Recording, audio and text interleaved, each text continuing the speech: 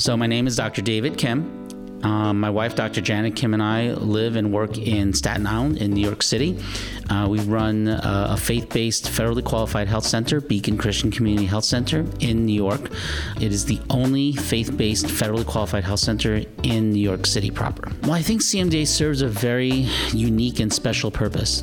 So I was encouraged to think about how, as a Christian in healthcare, I could use my skills to honor God and bring hope and healing wherever God would allow me to be.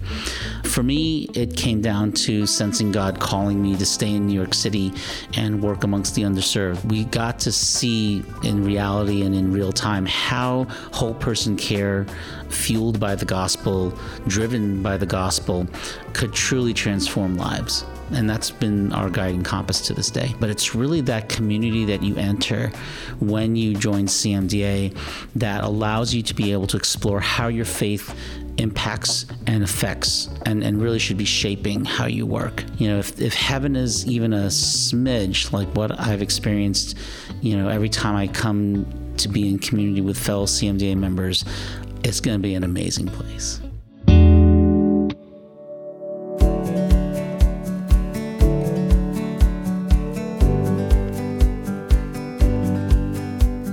Hi, this is Dr. Mike Chupp, and you are listening to CMDA Matters, the weekly podcast of the Christian Medical and Dental Associations. Well, I've said it before, and I'll say it again. I really enjoy hearing those testimonies from our members at the beginning of each of our episodes, just like that one you heard from Dr. David Kim. David and his wife, Janet, both physicians, have been with me on this program before, especially at the beginning of the pandemic when they kept their doors open for those of their patients, even though everyone else had closed the windows and the doors. They are exemplars. They are role models that challenge me and inspire me to raise up more healthcare workers to represent Jesus, not only in North America, but around the globe. I certainly hope that you find them as uplifting as I do, because they remind me of the importance of what we do here at CMDA and how many people are being impacted through this ministry. There is still time to share your testimony with us and be featured on the podcast. You can send your testimony to me at cmdamatters@cmda.org. I would love to hear from you, friend. Well, since it is June, we are hearing a lot about the word pride in the media as LGBTQ advocates push their agenda front and center. It's one of the themes that's dominating in social media and blogs, podcasts, whether in the secular or faith-based arena, all the way through June. I really didn't plan it this way, but in God's providence, my guest today is an old friend and a wonderful radiologist, Dr. Steve Willing. He's been working on a book for over 15 years on the topic of, wait for it, drum roll please, the topic of pride. His new book is entitled Superbia, The Perils of Pride. He's got a lot of insight to share with us today, so buckle up and let's listen in.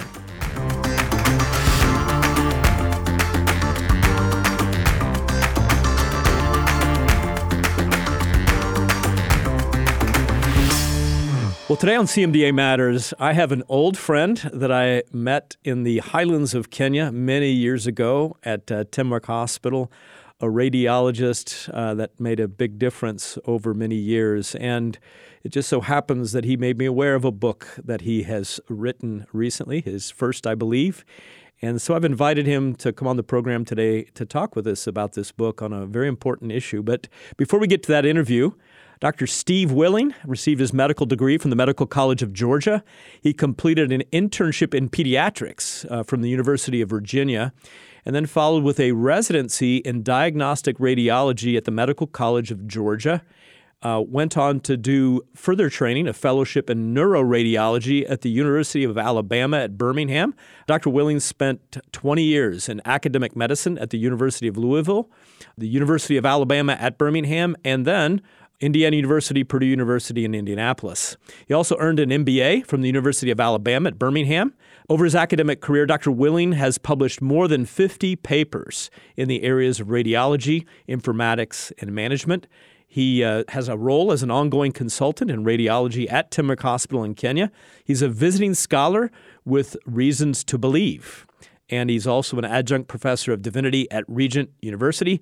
He's had a blog for some time, which has a very interesting name, The Soggy Spaniel. So welcome to CMDA Matters, Steve. We've been anticipating this now for a couple, 3 months, haven't we? Yeah, thank you, Mike. I'm following in the footsteps of some really illustrious guests you've had on this show. I mean, people like Katie Foss and Os Guinness and Francis Collin. And it's time to give your listeners a break. Welcome to the sleepy time edition of CMD Matters. I have to ask, where did the Soggy Spaniel come from, Steve? My love for a dog.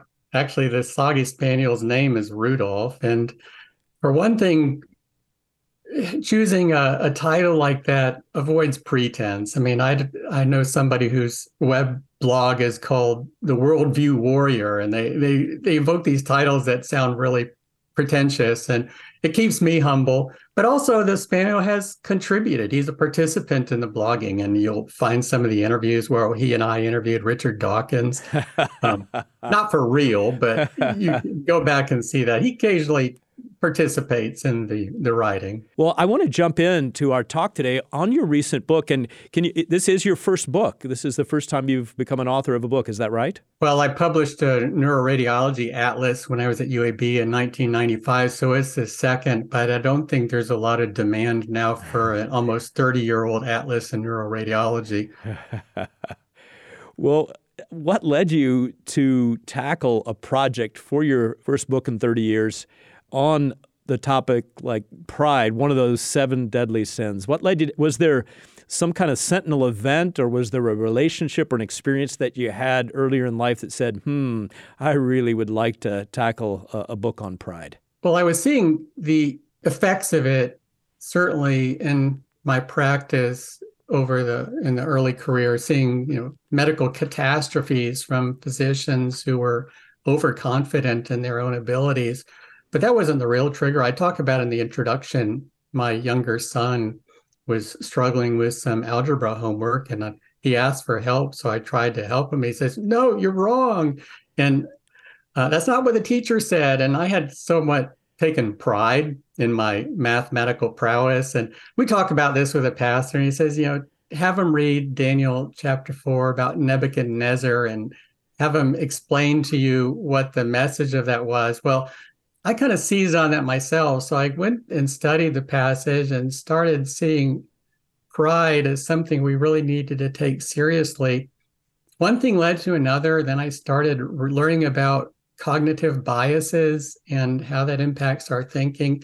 And it mushroomed from that little seed. It grew into this massive forest where it's kind of a situation where the more you know, the more you see. So I equate it to bird watching. You can be walking in the woods, say, "Oh, that's a brown bird," or "That's a yellow bird," and that you're barely scratching the surface. But when you really know birding, you say, "Oh, that's a prothonotary warbler." You just start to see it much more clearly, and you start to see it everywhere. And when I started seeing it everywhere, I was beginning to see the carnage. And that's the issue. It's not just, okay, well, I can find pride here and I can find pride there. It's seeing the personal carnage, the conflicts, almost everything we see that's wrong with society, almost everything we see that's wrong with the church can be traced to that. Mm-hmm. And that's a biblical position. That's how the Bible would view it, is my contention. Now, people are free to read my book and prove me wrong, but I think that's a very defensible proposition. Well, you spend about 10 chapters answering this first question I'm gonna ask. What is pride? And certainly listeners, you're going to want to buy the book because he just, chapter after chapter, Steve, you unpack the various aspects of pride. But how would you wrap it up in a little bow, a little abstract on what is pride? Well, that's really the $64 million question, because I will see very well-respected Christian teachers get confused over the actual definition because we struggle with this. Okay, the pride of a mother for her children, is that a sin?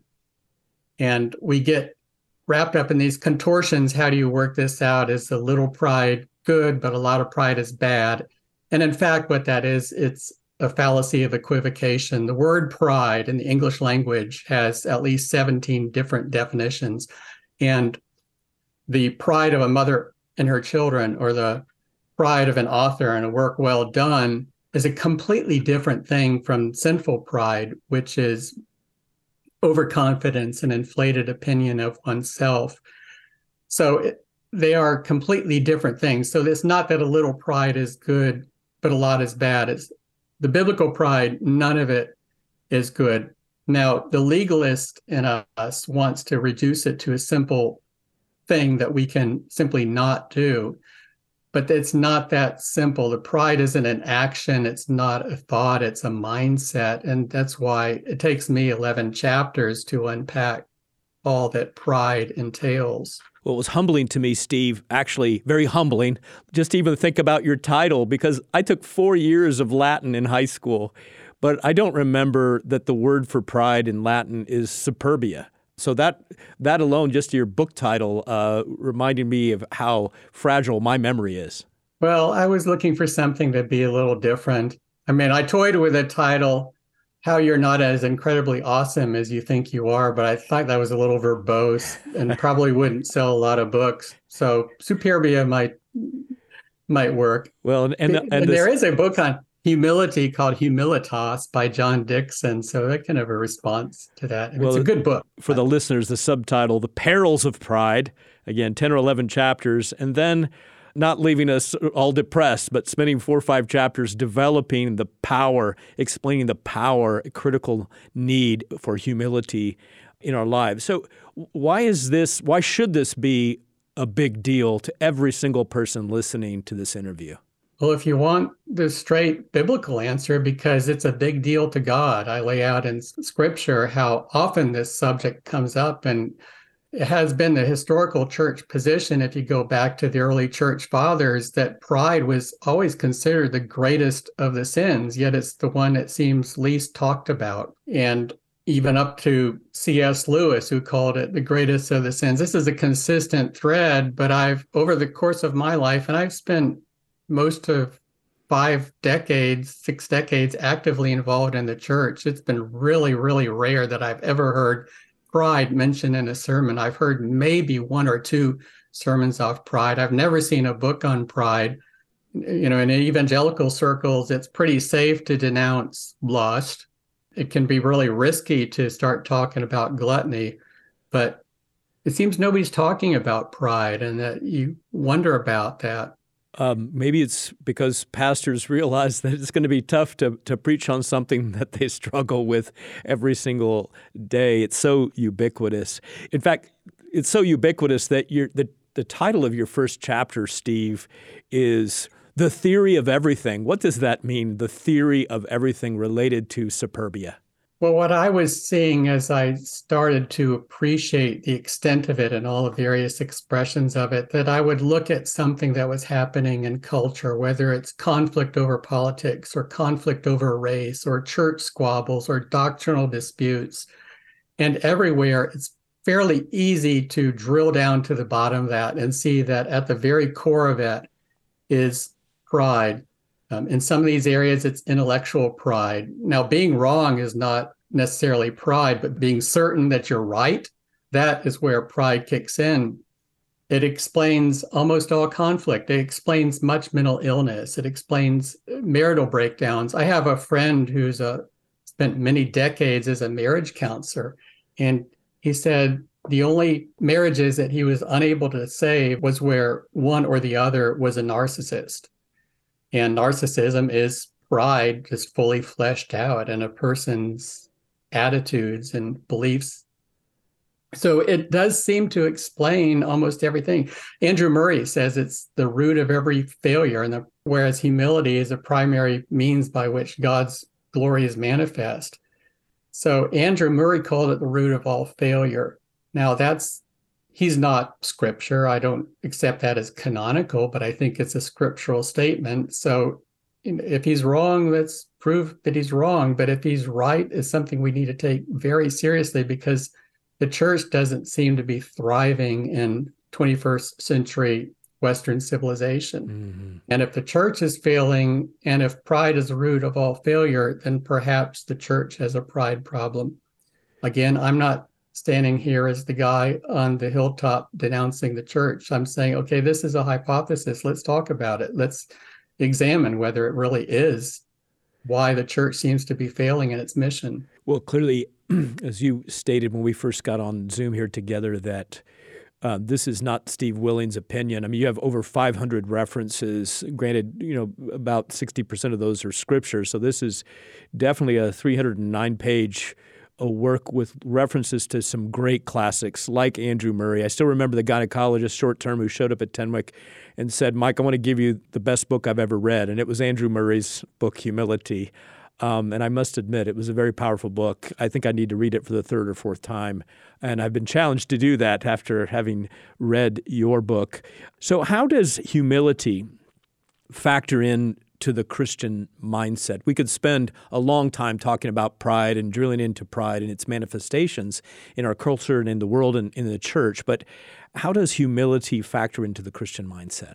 One thing that I focus on in Superbia is intellectual pride. And that's the bulk of chapter 3, which is probably, I think, the most challenging chapter to go through. But I talk about how people form their beliefs, and we think they're based on logic and facts and experience. But in fact, our beliefs are influenced by a wide array of confounding factors, particularly emotions and self-interest, and even spiritual forces for good or for evil.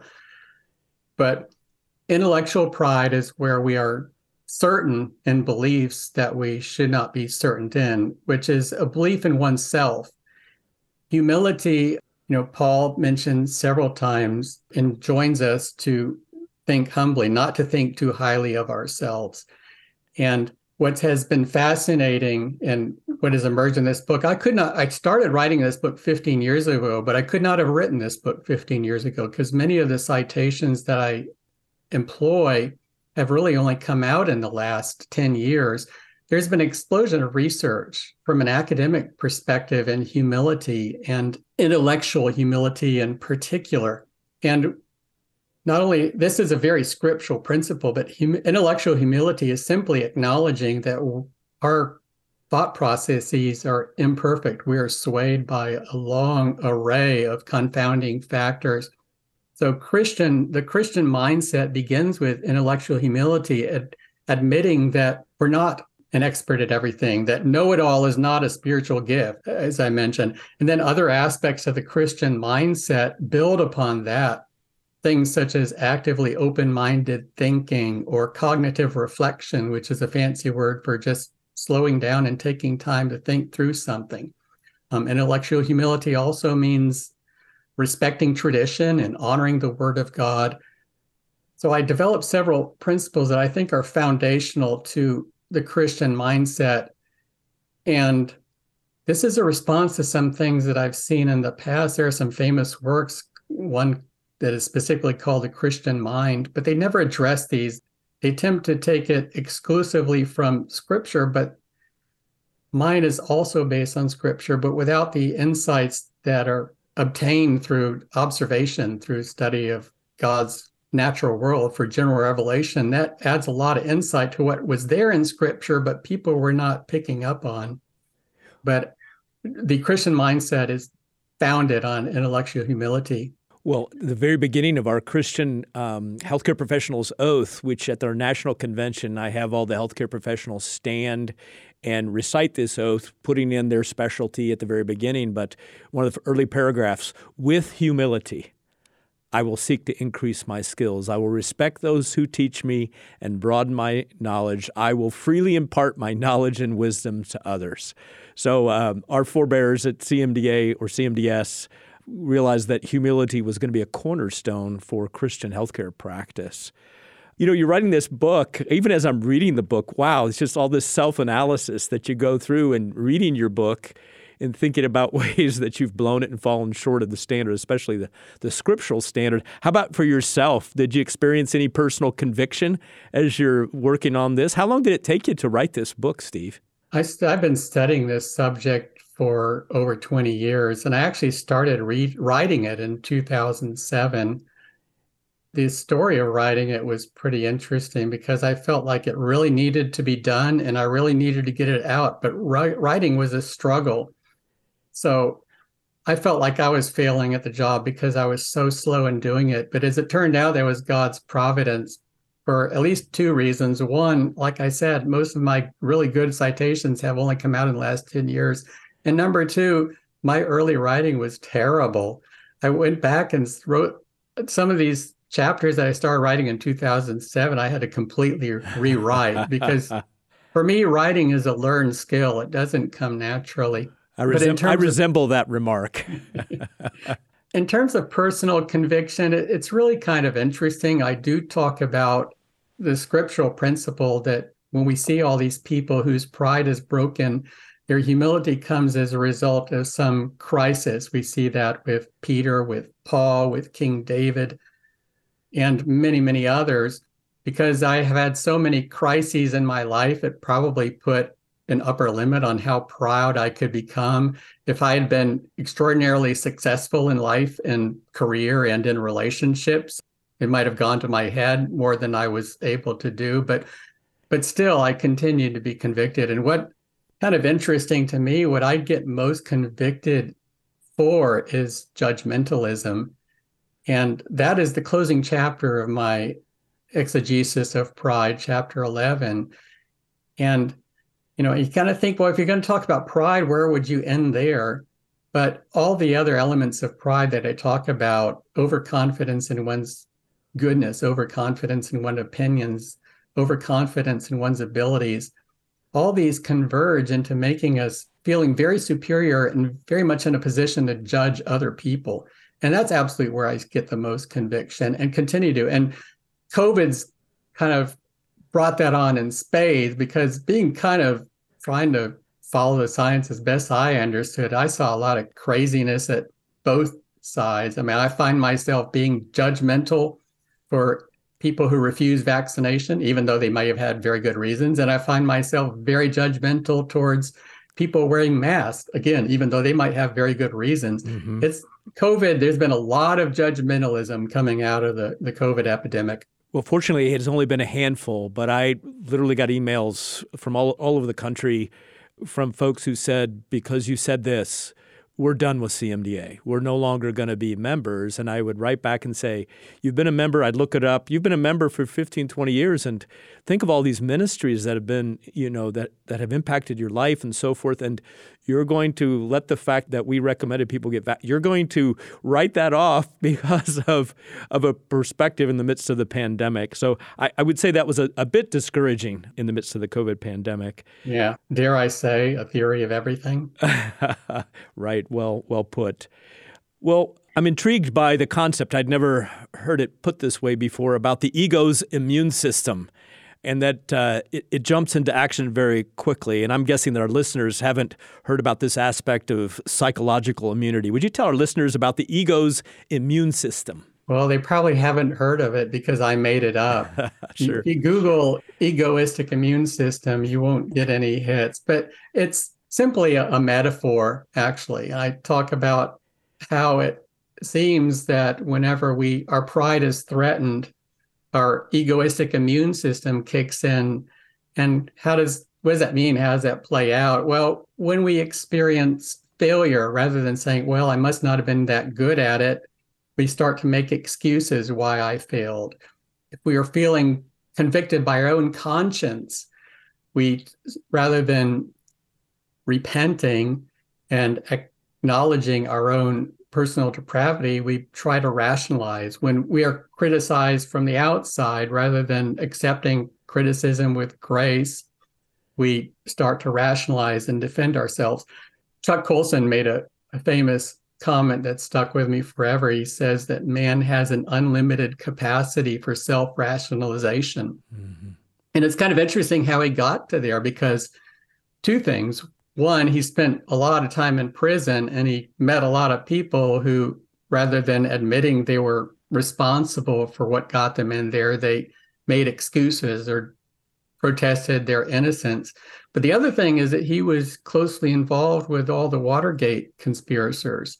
And although he wasn't responsible for Watergate, he was in on the action.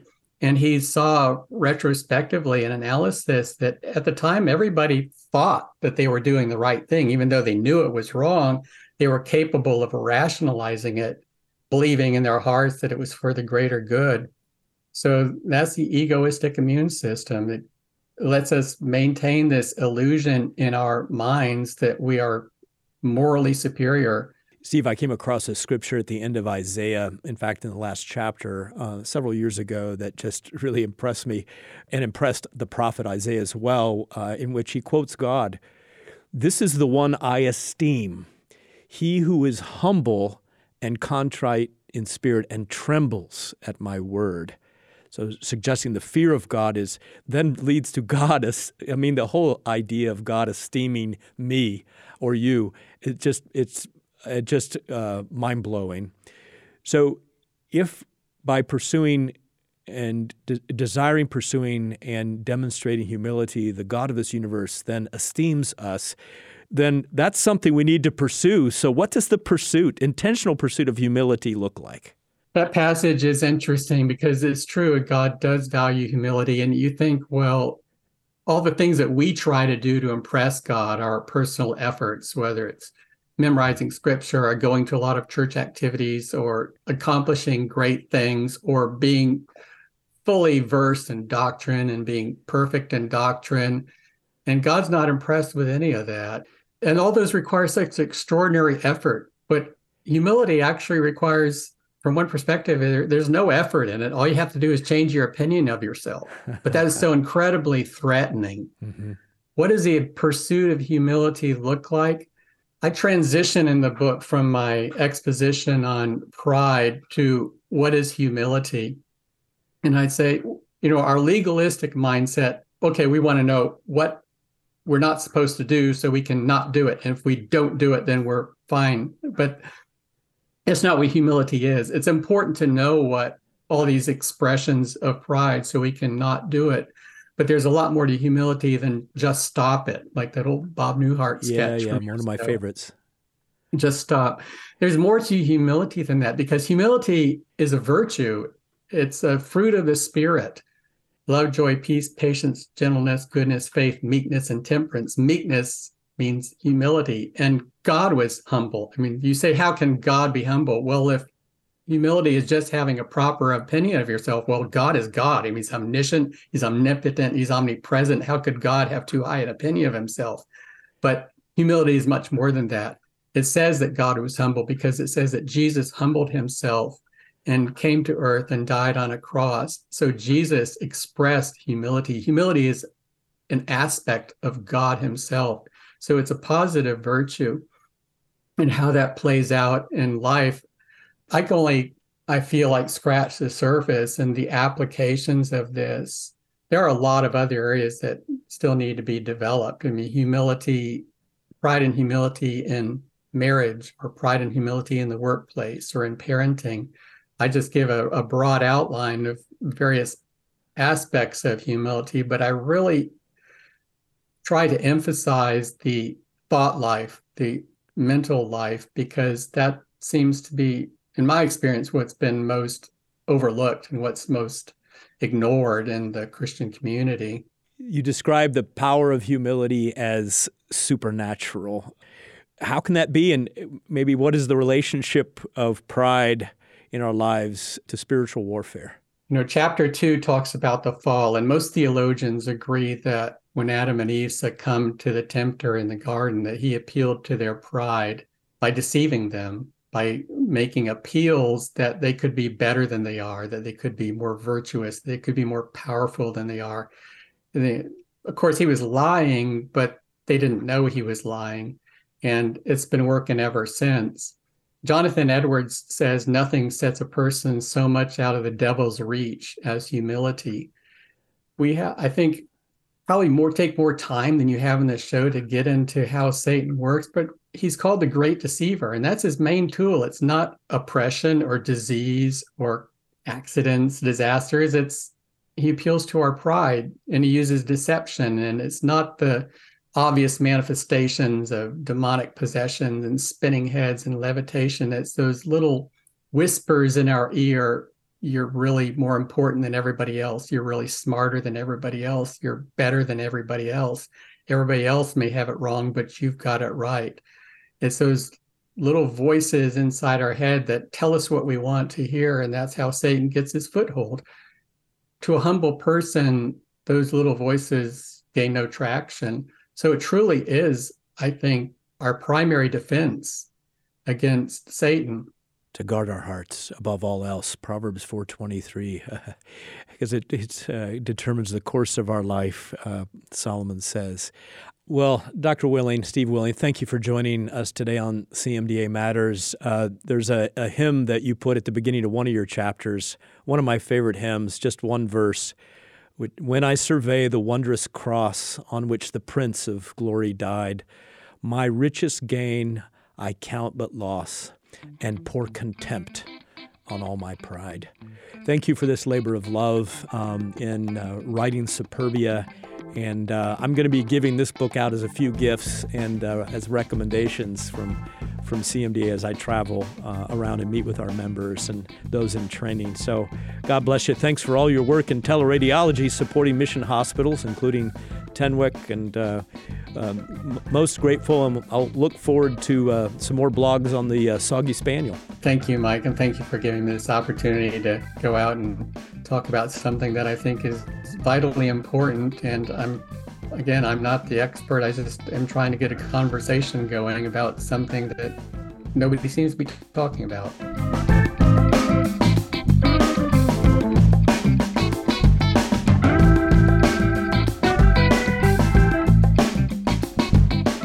Well, I like how Dr. Willing so succinctly and clearly put the topic of humility in our conversation a few minutes ago. We need to be constantly thinking about and pursuing humility because it is so important to our God. And it should be a cornerstone of the kind of healthcare that we as Christians provide for our patients. What a simple and yet profound way to think about a scriptural principle that we strive to emulate in our daily lives. I hope that you'll check out Dr. Willing's book, Superbia, on this topic and learn more about how the sin of pride can keep us very far from our Heavenly Father. You can find his book on Amazon, and we've also included a link in our show notes today. And for those of our listeners who want to hear more from Dr. Willing, you can find a link to his blog, The Soggy Spaniel, in our show notes as well. Steve's also a regular contributor to CMDA's weekly blog that we call The Point. This blog highlights perspectives and opinions on the latest issues and news topics facing Christians in healthcare. This blog covers topics including assisted suicide, gender issues, bioethics, and even more. Our expert contributors, who include Dr. Willing, also recommend additional resources and information. You can visit cmda.org/thepoint to join the conversation and catch up on the latest blog posts. CMDA's Center for Well-Being helps Christian healthcare professionals align with God, optimize well-being, and maximize influence. If you find yourself feeling burned out and overwhelmed by your daily demands, please reach out to our team in the Center for Well-Being. After all, you pour yourself out for others every day, and this is a place to be refilled. Plus, we've been expanding our services in the center to help meet the great needs CMDA members have. You can sign up for certified coaching training courses that prepare you with the skills for coaching those in your sphere of influence. And our team can even help you walk through the difficult challenge of facing a malpractice lawsuit.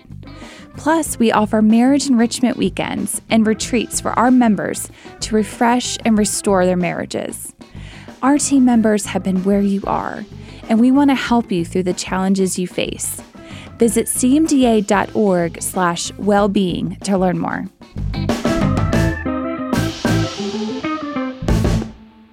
I owe a huge thank you to many of you who've already responded to help your CMDA claim the $300,000 matching gift that will greatly help us in reaching our $750,000 fiscal year-end giving goal. To date, we've received $170,000 toward that match, and that is super encouraging. But of course, we're not there yet. If you've been delaying your response, I'd be so grateful if you'd take a few minutes right now to consider giving your gift. You can give online at cmda.org/match, and our stewardship team would love to hear from you if you're considering a special gift of stock or Perhaps you're considering a qualified charitable distribution from your IRA. Many thanks for all the prayers and generosity that so many of you have already extended to help your CMDA as we close our fiscal year. I also want to remind you about the upcoming Voice of CMDA media training, because we still have a couple of spots left open. CMDA is called on by the national media to give perspectives on topics like abortion, transgenderism, freedom of conscience, assisted suicide, and many other topics. This is a perfect time to learn how you can become a media expert within your field. This two-day conference on August 18th and 19th will teach you how to be a CMDA media representative. We'll explore together how advocacy and media work hand in hand to prepare you to use your media skills to testify in your own state legislature. For more details and to register, just visit cmda.org/events. CMDA is excited to continue our partnership with the Hendricks Center at Dallas Theological Seminary to host an annual in-person conference called The Convergence: Critical Conversations for Healthcare and Theology. This year, our topic is how theological and healthcare voices can collaborate to better care for those navigating mental health challenges. Please join us for this critical conversation as we consider the theological, scientific, legal, and pastoral aspects of mental health. You can join us live in Dallas, Texas, or virtually on August 4th through 5th. Registration is now available at cmda.org/events.